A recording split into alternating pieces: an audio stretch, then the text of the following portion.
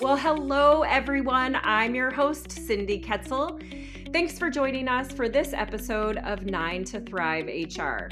In this podcast, we team up with experts to bring you the best in HR, talent management, and business strategy. Speaking of teaming up with experts, we want to hear from you. If you do have a specific topic you'd be interested in suggesting, please email us at podcast with an S there at hci.org. I am so delighted today to introduce you all to Jake Wood. Jake is the founder and CEO of Groundswell, a software company that enables companies to make philanthropy an employee benefit. Groundswell launched in 2021 after raising $15 million in venture capital led by Google Ventures. Prior to launching Groundswell, Jake served as the founder and CEO of Team Rubicon, a disaster response organization that is widely considered one of America's leading nonprofit organizations. And if you all have not heard of that, look it up. Jake is also a Marine Corps vet with combat tours in Iraq and Afghanistan, a twice published author, a frequent contributor in the media, and a graduate of the University of Wisconsin. Welcome, Jake. Well, thanks for having me. Go Badgers. Yeah, we're so excited to have you with us. Yes, go Badgers.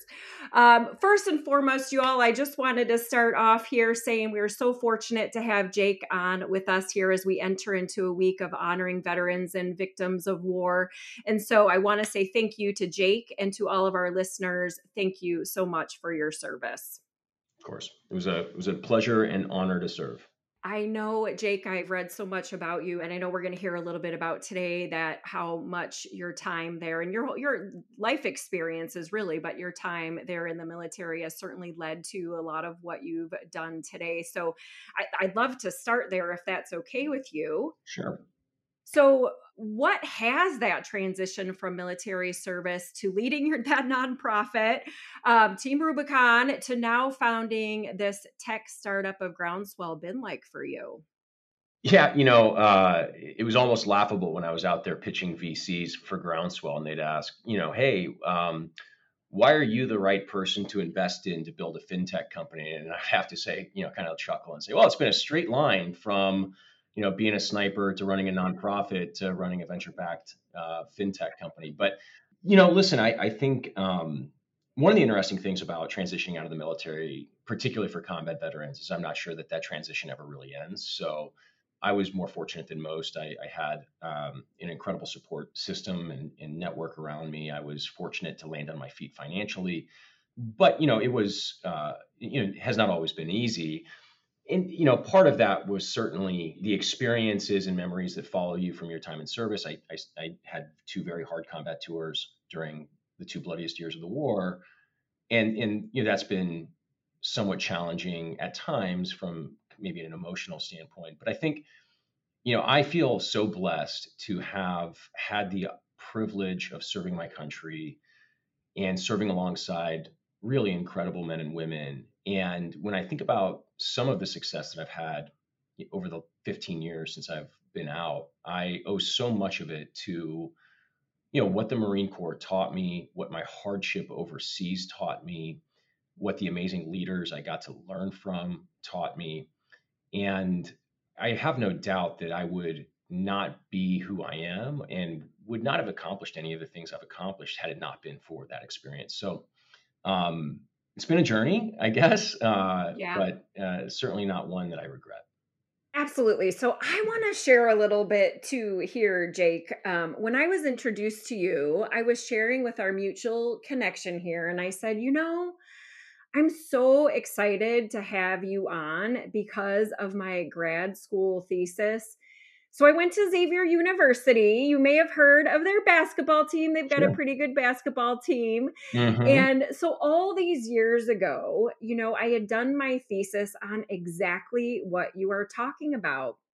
And my research team and we all believed in what you're saying, that those experiences, not only just from life, but also that military life, really translates into organizations and really into leadership, which is really what we're talking about here.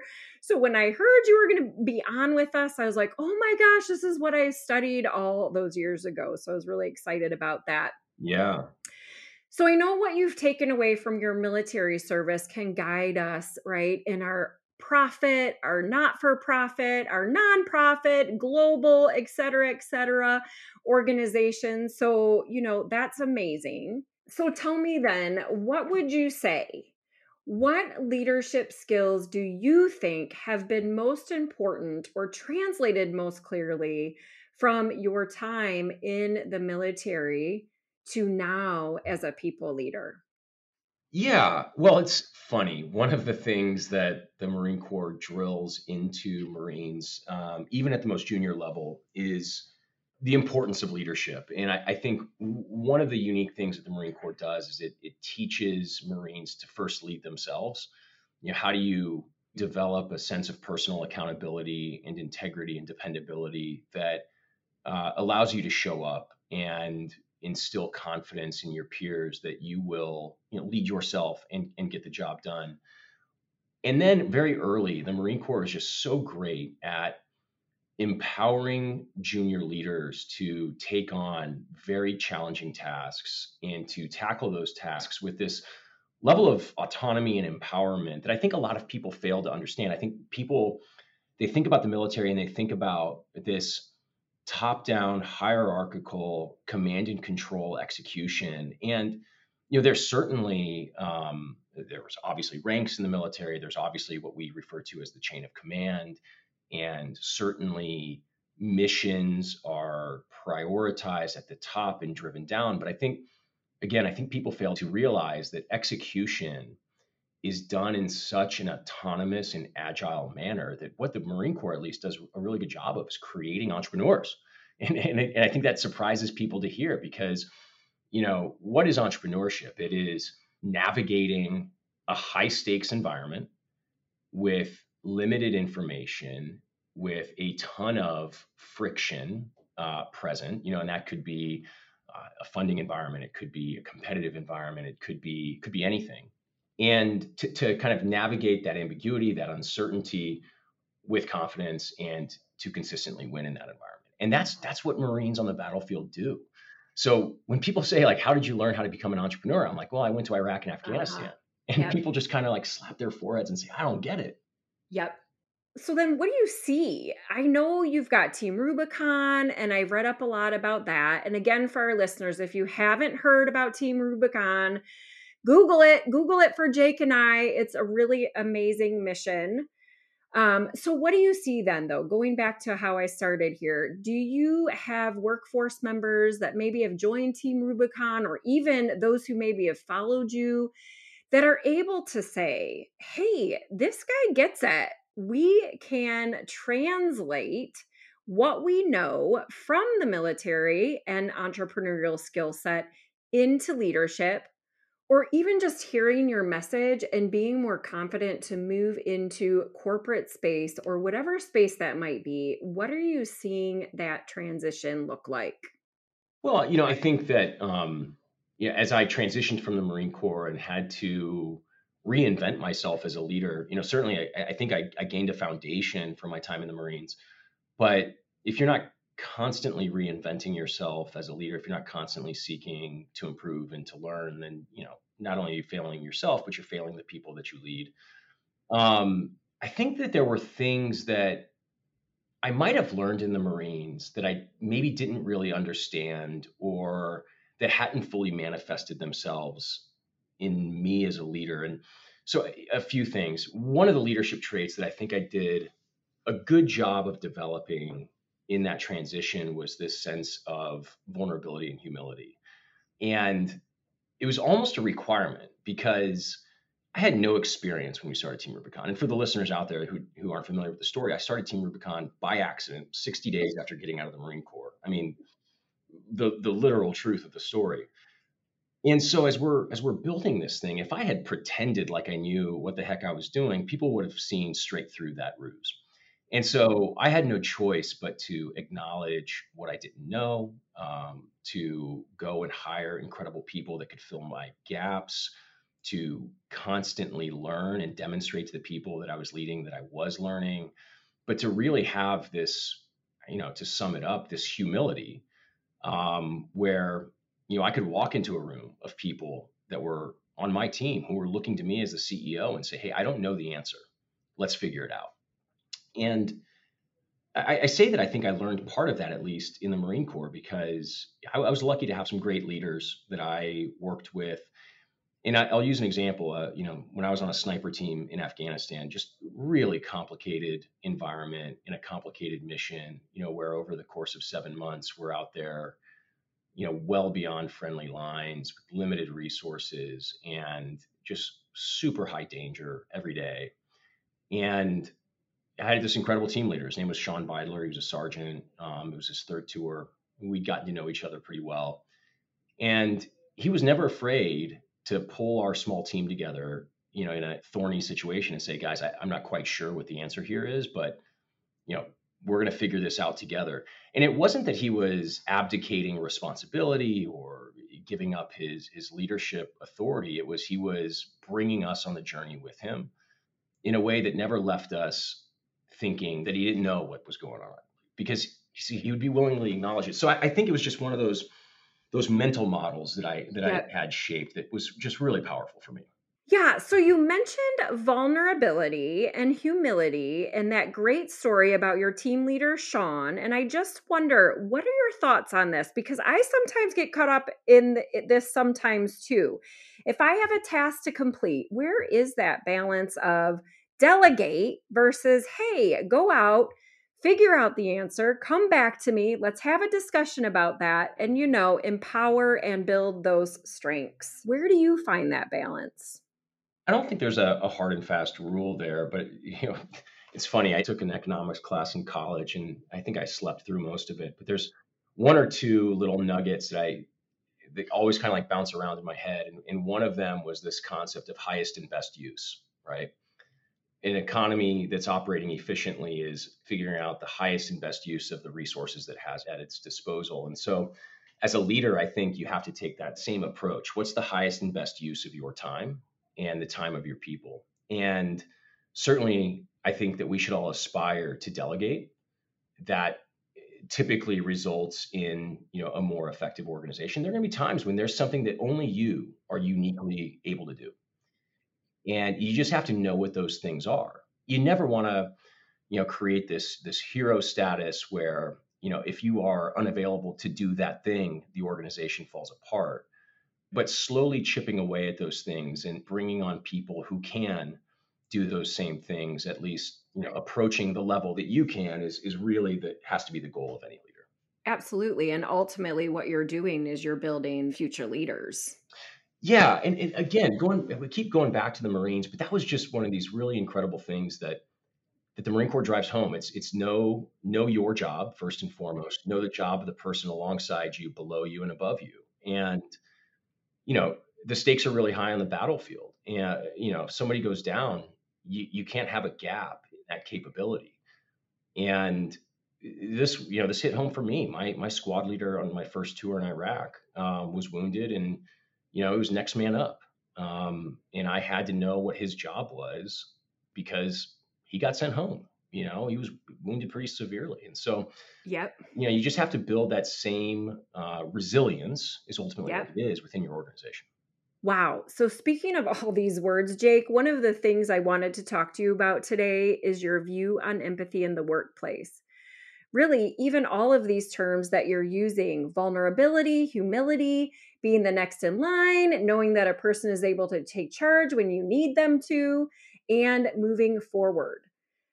I kind of find with this disruption that we've seen over the last couple of years, I think more and more organizations are embracing this leadership language.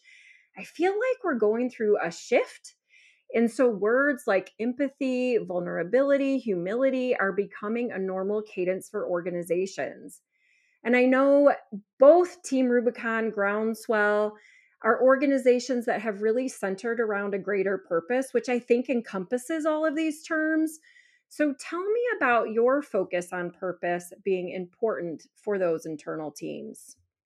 Yeah, well, I mean, before getting to purpose, I think you're right. I think these words, vulnerability, humility, empathy, have become more commonplace in leadership conversations, and it's an interesting shift because I think most people would say that it's a softer form of leadership.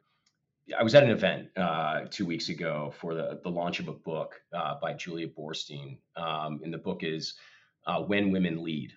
And part of the thesis of this book is that these are often traits that are associated with women, and the rise of more women in positions of power and leadership within companies, I think, could probably correspond to the rise of these leadership traits. And anyway, I find it fascinating because I think a lot of people are often surprised to hear, a gritty Marine sergeant, veteran of Iraq and Afghanistan, speak frequently about vulnerability and empathy because they're not associated with traditional That's right. notions of manhood. And Yep. I just, yeah, I always chuckle at Yeah. those things. But purpose, I think, is so powerful and ultimately helps unlock those things that we're discussing. I've been very fortunate that I've been a part of purposeful organizations, whether it was serving my country, responding to disasters or building a platform to democratize philanthropy. They've always been vision and mission driven and have been able to not just inspire me to a higher purpose, but my colleagues. And it's so helpful. I think one of the things when people talk about that military transition that we led the conversation with, for me, I often frame it in terms of the void of purpose that many veterans feel when they come home. And I think often that purpose void and things like PTSD get conflated. And I think that's unfortunate because you can much more easily fill a void of purpose than you can heal the mental wounds of war. And so I always caution people from thinking that a desire for a purposeful life is, reserved for, veterans coming home or some other like small slice of the population. There's nothing more universal to humanity than a need for purpose. And I think if leaders better realized that and could better frame the work that they're doing in a purposeful way, they would get so much more out of their employees, and their employees would get so much more out of their work. Morale would increase, engagement would increase, retention would improve. So I just think it's this missed opportunity for leaders today. So, to build on that, can you think of, in your experience, whether it's with Team Rubicon or even now in the nearly infancy, or I don't know, I guess maybe you're in adolescence now with Groundswell, where you've seen that kind of come to life within your organizations? Well, I think the easiest way to inspire shared purpose is through really effective storytelling. And the way I frame it for people is that human beings have told stories since the beginning of time. So, it's literally since we invented the human language, since we invented campfires, we've sat around campfires and told stories. We tell them to make each other laugh, to explain things we don't know, to share our history. And the result of that is that I believe every person aspires to be a part of a story, right? And whether they admit it or not, they think about their life as a story. And so ultimately, organizations are also nothing but a story. They've got a founding, they've got that first chapter, they've got a vision, which is the conclusion of that story. There's everything in between, and there's, the characters, the plot twists, the antagonists, the all of those things. And so, as leaders, if you want to get the most out of your people, you'll help them understand how they're an important part of that story. It's got to be a story worth being a part of. But if you treat people like some inconsequential character in that story, they're going to act like an inconsequential character. They're going to show up to work, they're going to put in inconsequential work. But if you convince them that they're a hero in that story, that they're the protagonist in the chapter where they present, and every day treat them that way, they're going to show up and they're going to put in, hero level work. Yeah. Because there will be this shared purpose. Yeah. And when you said that, like my brain just goes to higher engagement. Yeah. When people feel that part of what they're doing, I mean, we spend just as much perhaps money, but just as much time in work mode as we do in family and other mode. Mm-hmm. So I want it all to feel purposeful and valuable to me. So if I do just feel like a character in someone else's story, I don't know how engaged I'm going to be, which makes me think of this question. Are you familiar or have you heard of, I'm sure you have, this term right now called quiet quitting? I think Quiet that quitting. Yeah. Yeah. And it's controversial. it is. Some people seem to be applauding it, which I think I get the I perspective on do that, but it too. just makes me scratch my head. I How did know. we get here? How did we get here? It's funny that you said that. As I was getting ready to hop on with you today, I was communicating with a friend that I hadn't seen for a while and sharing with her, I have my own business. And for me during the pandemic, it was a really scary time. And I feel like my purpose has gotten really wide and big and probably too wide and too big. But her response to me was, well, I don't know what's better. I'm in that quiet quitting group. And I mean, here's what I was thinking when she said that. I'm like, you're not wrong. I get that, right? So she's going into work, she's doing her job, but when she leaves, and she's only doing what is required of her. And so I 100% get that perspective. But on the other hand, to your point, Jake, of talking about purpose, so, I guess to me, the other side of that is she's such a valuable person and so skilled and talented. And I hate to see that muscle relax, if you will, right? To Yeah. just feel like I'm just going in, doing my job and leaving. We're just at a barely engaged level. Yeah. And listen, I think it's the natural outcome when a work relationship becomes purely transactional. And when it's purely transactional, why would you ever give more That's than right. what you receive in return? It's perfectly logical in that way. I don't think work has to be purely transactional. And I think it's, you mentioned people spend more of their waking lives at work than with their family. Uh, it'd be great if it didn't have to be that way, but the real world beckons, right? And um, it just, man, I think every leader should aspire to make that work as, again, purposeful and inspiring and engaging as possible. And for it to just fall into this transactional nature, I think is robbing those Yep. employees of real joy. And of course, robbing then the company of real opportunity. That's exactly what I was going to say. We're missing on both ends. And at the same time, I think that, throughout our careers, we've probably ebbed and flowed through what is now being coined quiet quitting, right? As we are with Mhm. organizations and maybe we've got something going on in our personal lives. So we've stepped back a little bit and then we rejoin. And that, I do think there's the ebb and flow, but you're right. I think that we're losing out considering that it's such a big term right now and everybody is talking about it. I just feel like we are seeing more and more folks in this transactional position, as you mentioned. What a great way to talk about that, using that language to talk about quiet quitting and not being able to find their purpose. Exactly. I think the real scary thing is I've spoken to people who indicate that they don't know that they ever want to find purposeful work again, right? Like they actually have found themselves perfectly happy in a transactional Yeah. relationship because they're afraid of getting sucked back in. And listen, I mean, if that's how you want to provide for yourself, like at least you're being honest with yourself, and that's good. But I just wonder what the long term consequences of that are, not just economically, but even the mental health of people. It could go either way, right? It could lead to a much more fulfilled society with less stress and all some of the other yokes that jobs can place on people. But I don't know. I think work can provide purpose, and I'm afraid of what happens when we lose that. When it disappears. Well, and as you were just talking, the other thought that I have, I'm hoping to have somebody on the podcast in early 2023 to talk about burnout. Mm-hmm. While you're sharing, the other thing that I thought of is maybe some of these folks who are in that quiet quitting. And to be fair, I haven't read a ton about it.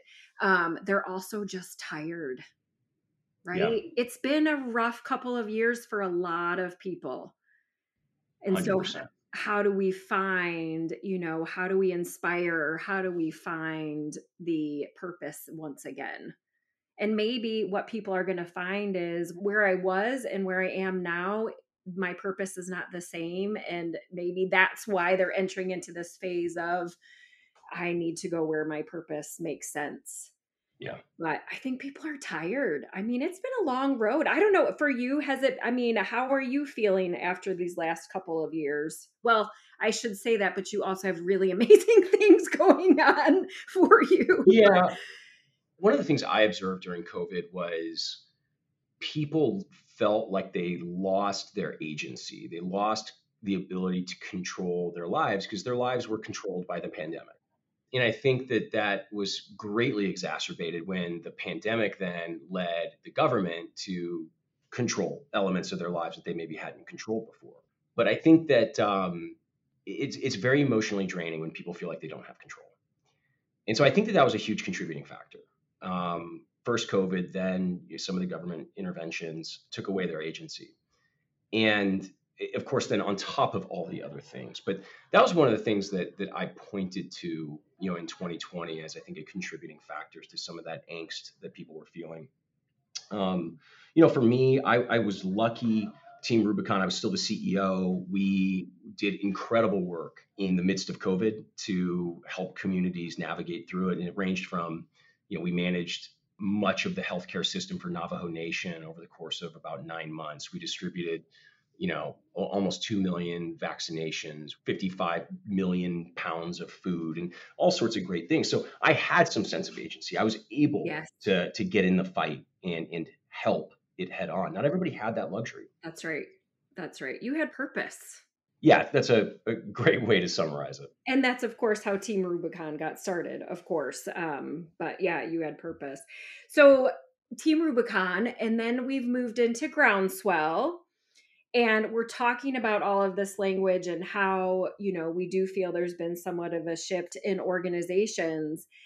And one of the things that I thought of, Jake, when I was reading more about you and reading about this, what you're doing with Groundswell, I think the statement that came to me, and I am happy to talk about Groundswell. I'm more than happy to give you some floor to talk about what Groundswell is. I mean, I would tell it in the language that I'm telling my friends and family about Let's it. hear it. I want to hear how that sounds. Okay, yeah. So I will. So for all of you out there, this is how I've explained what Jake is doing. And so, I started as a social worker and then moved into corporate America. And one of the things that I noticed is when I moved into that world long ago, is the philanthropy or the giving was really often centered on what the organization wanted to give towards. But I always thought, what if that's not what I or other folks wanted to give towards? So, meanwhile, of course, I've always appreciated the giving, all of it. But when I talk to my family and friends about Groundswell, I think this is really where I landed. It's this really cool technology that allows employees to be able to give, and it takes the hard work out of it for the organization. So employees can give where it matters to them. And ultimately, it takes that tough, challenging stuff around taxes or compensation, all that stuff, all of those pieces that are probably the most challenging for organizations. And so basically, my bottom line is your technology has helped to take some of that hard work away. So, to take me to the top of where I started before I gave my explanation, my statement about what you're doing with Groundswell, isn't this the ultimate form of empathy to our employees to be able to provide a choice of how they want to give? Yeah, I think that's a powerful way of framing it. It's really at the end of the day, acknowledging that your employees have really diverse perspectives on the world. Those perspectives are informed by their life experience. And, it could be how they grew up as a certain race. It could be how they grew up as a certain gender or as a certain sexuality or religion or economic status. But they look at the world through unique lenses. And so you're demonstrating that empathy by respecting those diverse perspectives and being willing to invest in those perspectives. And that's really what we're doing. We're trying to democratize corporate philanthropy, empower employees to give to what matters most to them. But I really like how you frame that through empathy. You can coin it if you would like. I'm going to take it. I'm going to trademark it. Just make sure. I was on this podcast, 9 to Thrive. There you go. Yeah, it's an impressive feat what you all are doing. And again, I'm not on that side of the HR world, meaning the behind the scenes side. So I can certainly appreciate what this technology is doing for organizations to allow them to be able to do this. I think that's also a key, right? Because I think organizations want to be able to do something like this, but how do we do it? Absolutely. And I think, organizations are bombarded right now with software solutions, some of them, more expensive and more complex. And we built this with kind of that program administrator in mind. How do you make this as simple as possible where a company can set up a giving program for their employees and not have to manage a mountain of administrative tasks in the execution? Like, let's just get out of the way of doing good, Right. Let's just unleash it for our people. That was the philosophy. Yeah. And allow it to happen. Yeah. Organically. Yeah. Oh, I love it. Yes. I love this. I've loved our conversation. Thank you. So I ran this by you, but I wanted to kind of wrap up a little bit by just sharing with all of the listeners a little bit about what I have learned from you. And we've shared a little bit here on the podcast as well. So Jake has led a leading nonprofit. He has played Big Ten college ball. Do I have that right? Because I am not a college football player, but University of Wisconsin is Big Ten, correct? Big Ten. Yep. Big Ten. That's right. Okay. I know that could be a whole nother podcast because I know you're kind of iffy on how that experience was for you, but you did it. Yeah. Played Big Ten college ball, joined the military, received the coveted Pat Tillman Award, which I know was so special to you. Interviewed by icons, which for me now, I feel like I'm in 6 degrees of separation with people that I would only aspire to have a conversation with. But here's what I learned about you, Jake, and this just made me giggle the most. The biggest award that I saw here as I learned a little bit more about you was for being the most okayest dad. And you received that award in 2019. What do you have to say for yourself about that? Hey, for all you listeners out there, if I can do it, so can you. That's priceless. But you said at the time you just had one little kiddo. You've got 2 little kiddos now. So you're aiming Nice. to make a comeback. Aiming to make a comeback. I love it. Do you at least have a mug or something? I've got a T-shirt, commemorative T-shirt. Perfect. Okay, at least you've got something. So that when the next whatever the next dad award is, you can also commemorate that one too. I love it. Me too. I know I love it. Well, thank you so much, Jake. We've enjoyed having you on. It's been such a pleasure to get to know a little bit more about you and all that you've done and what you really stand for and stand behind, really, with your teams and the organizations that you've been a part of. So thank you so much for being a part of 9 to Thrive today. Of course, Cindy. Thanks for having me on and for such a thoughtful conversation. Yep, of course. All right, 9 to Thrive listeners, again, just shoot us an email at podcasts@hci.org if you have any suggestions for topics. We'd love to hear from you. Be sure to subscribe to this podcast in your favorite podcast app. If you are listening on Apple Podcasts, please give us a rating. Your rating helps other professionals and talent-minded people discover our program. For 9 to Thrive HR and all of us here at HCI, and especially thanks to Jake Wood, we appreciate you all for tuning in. Make it a great day, everyone.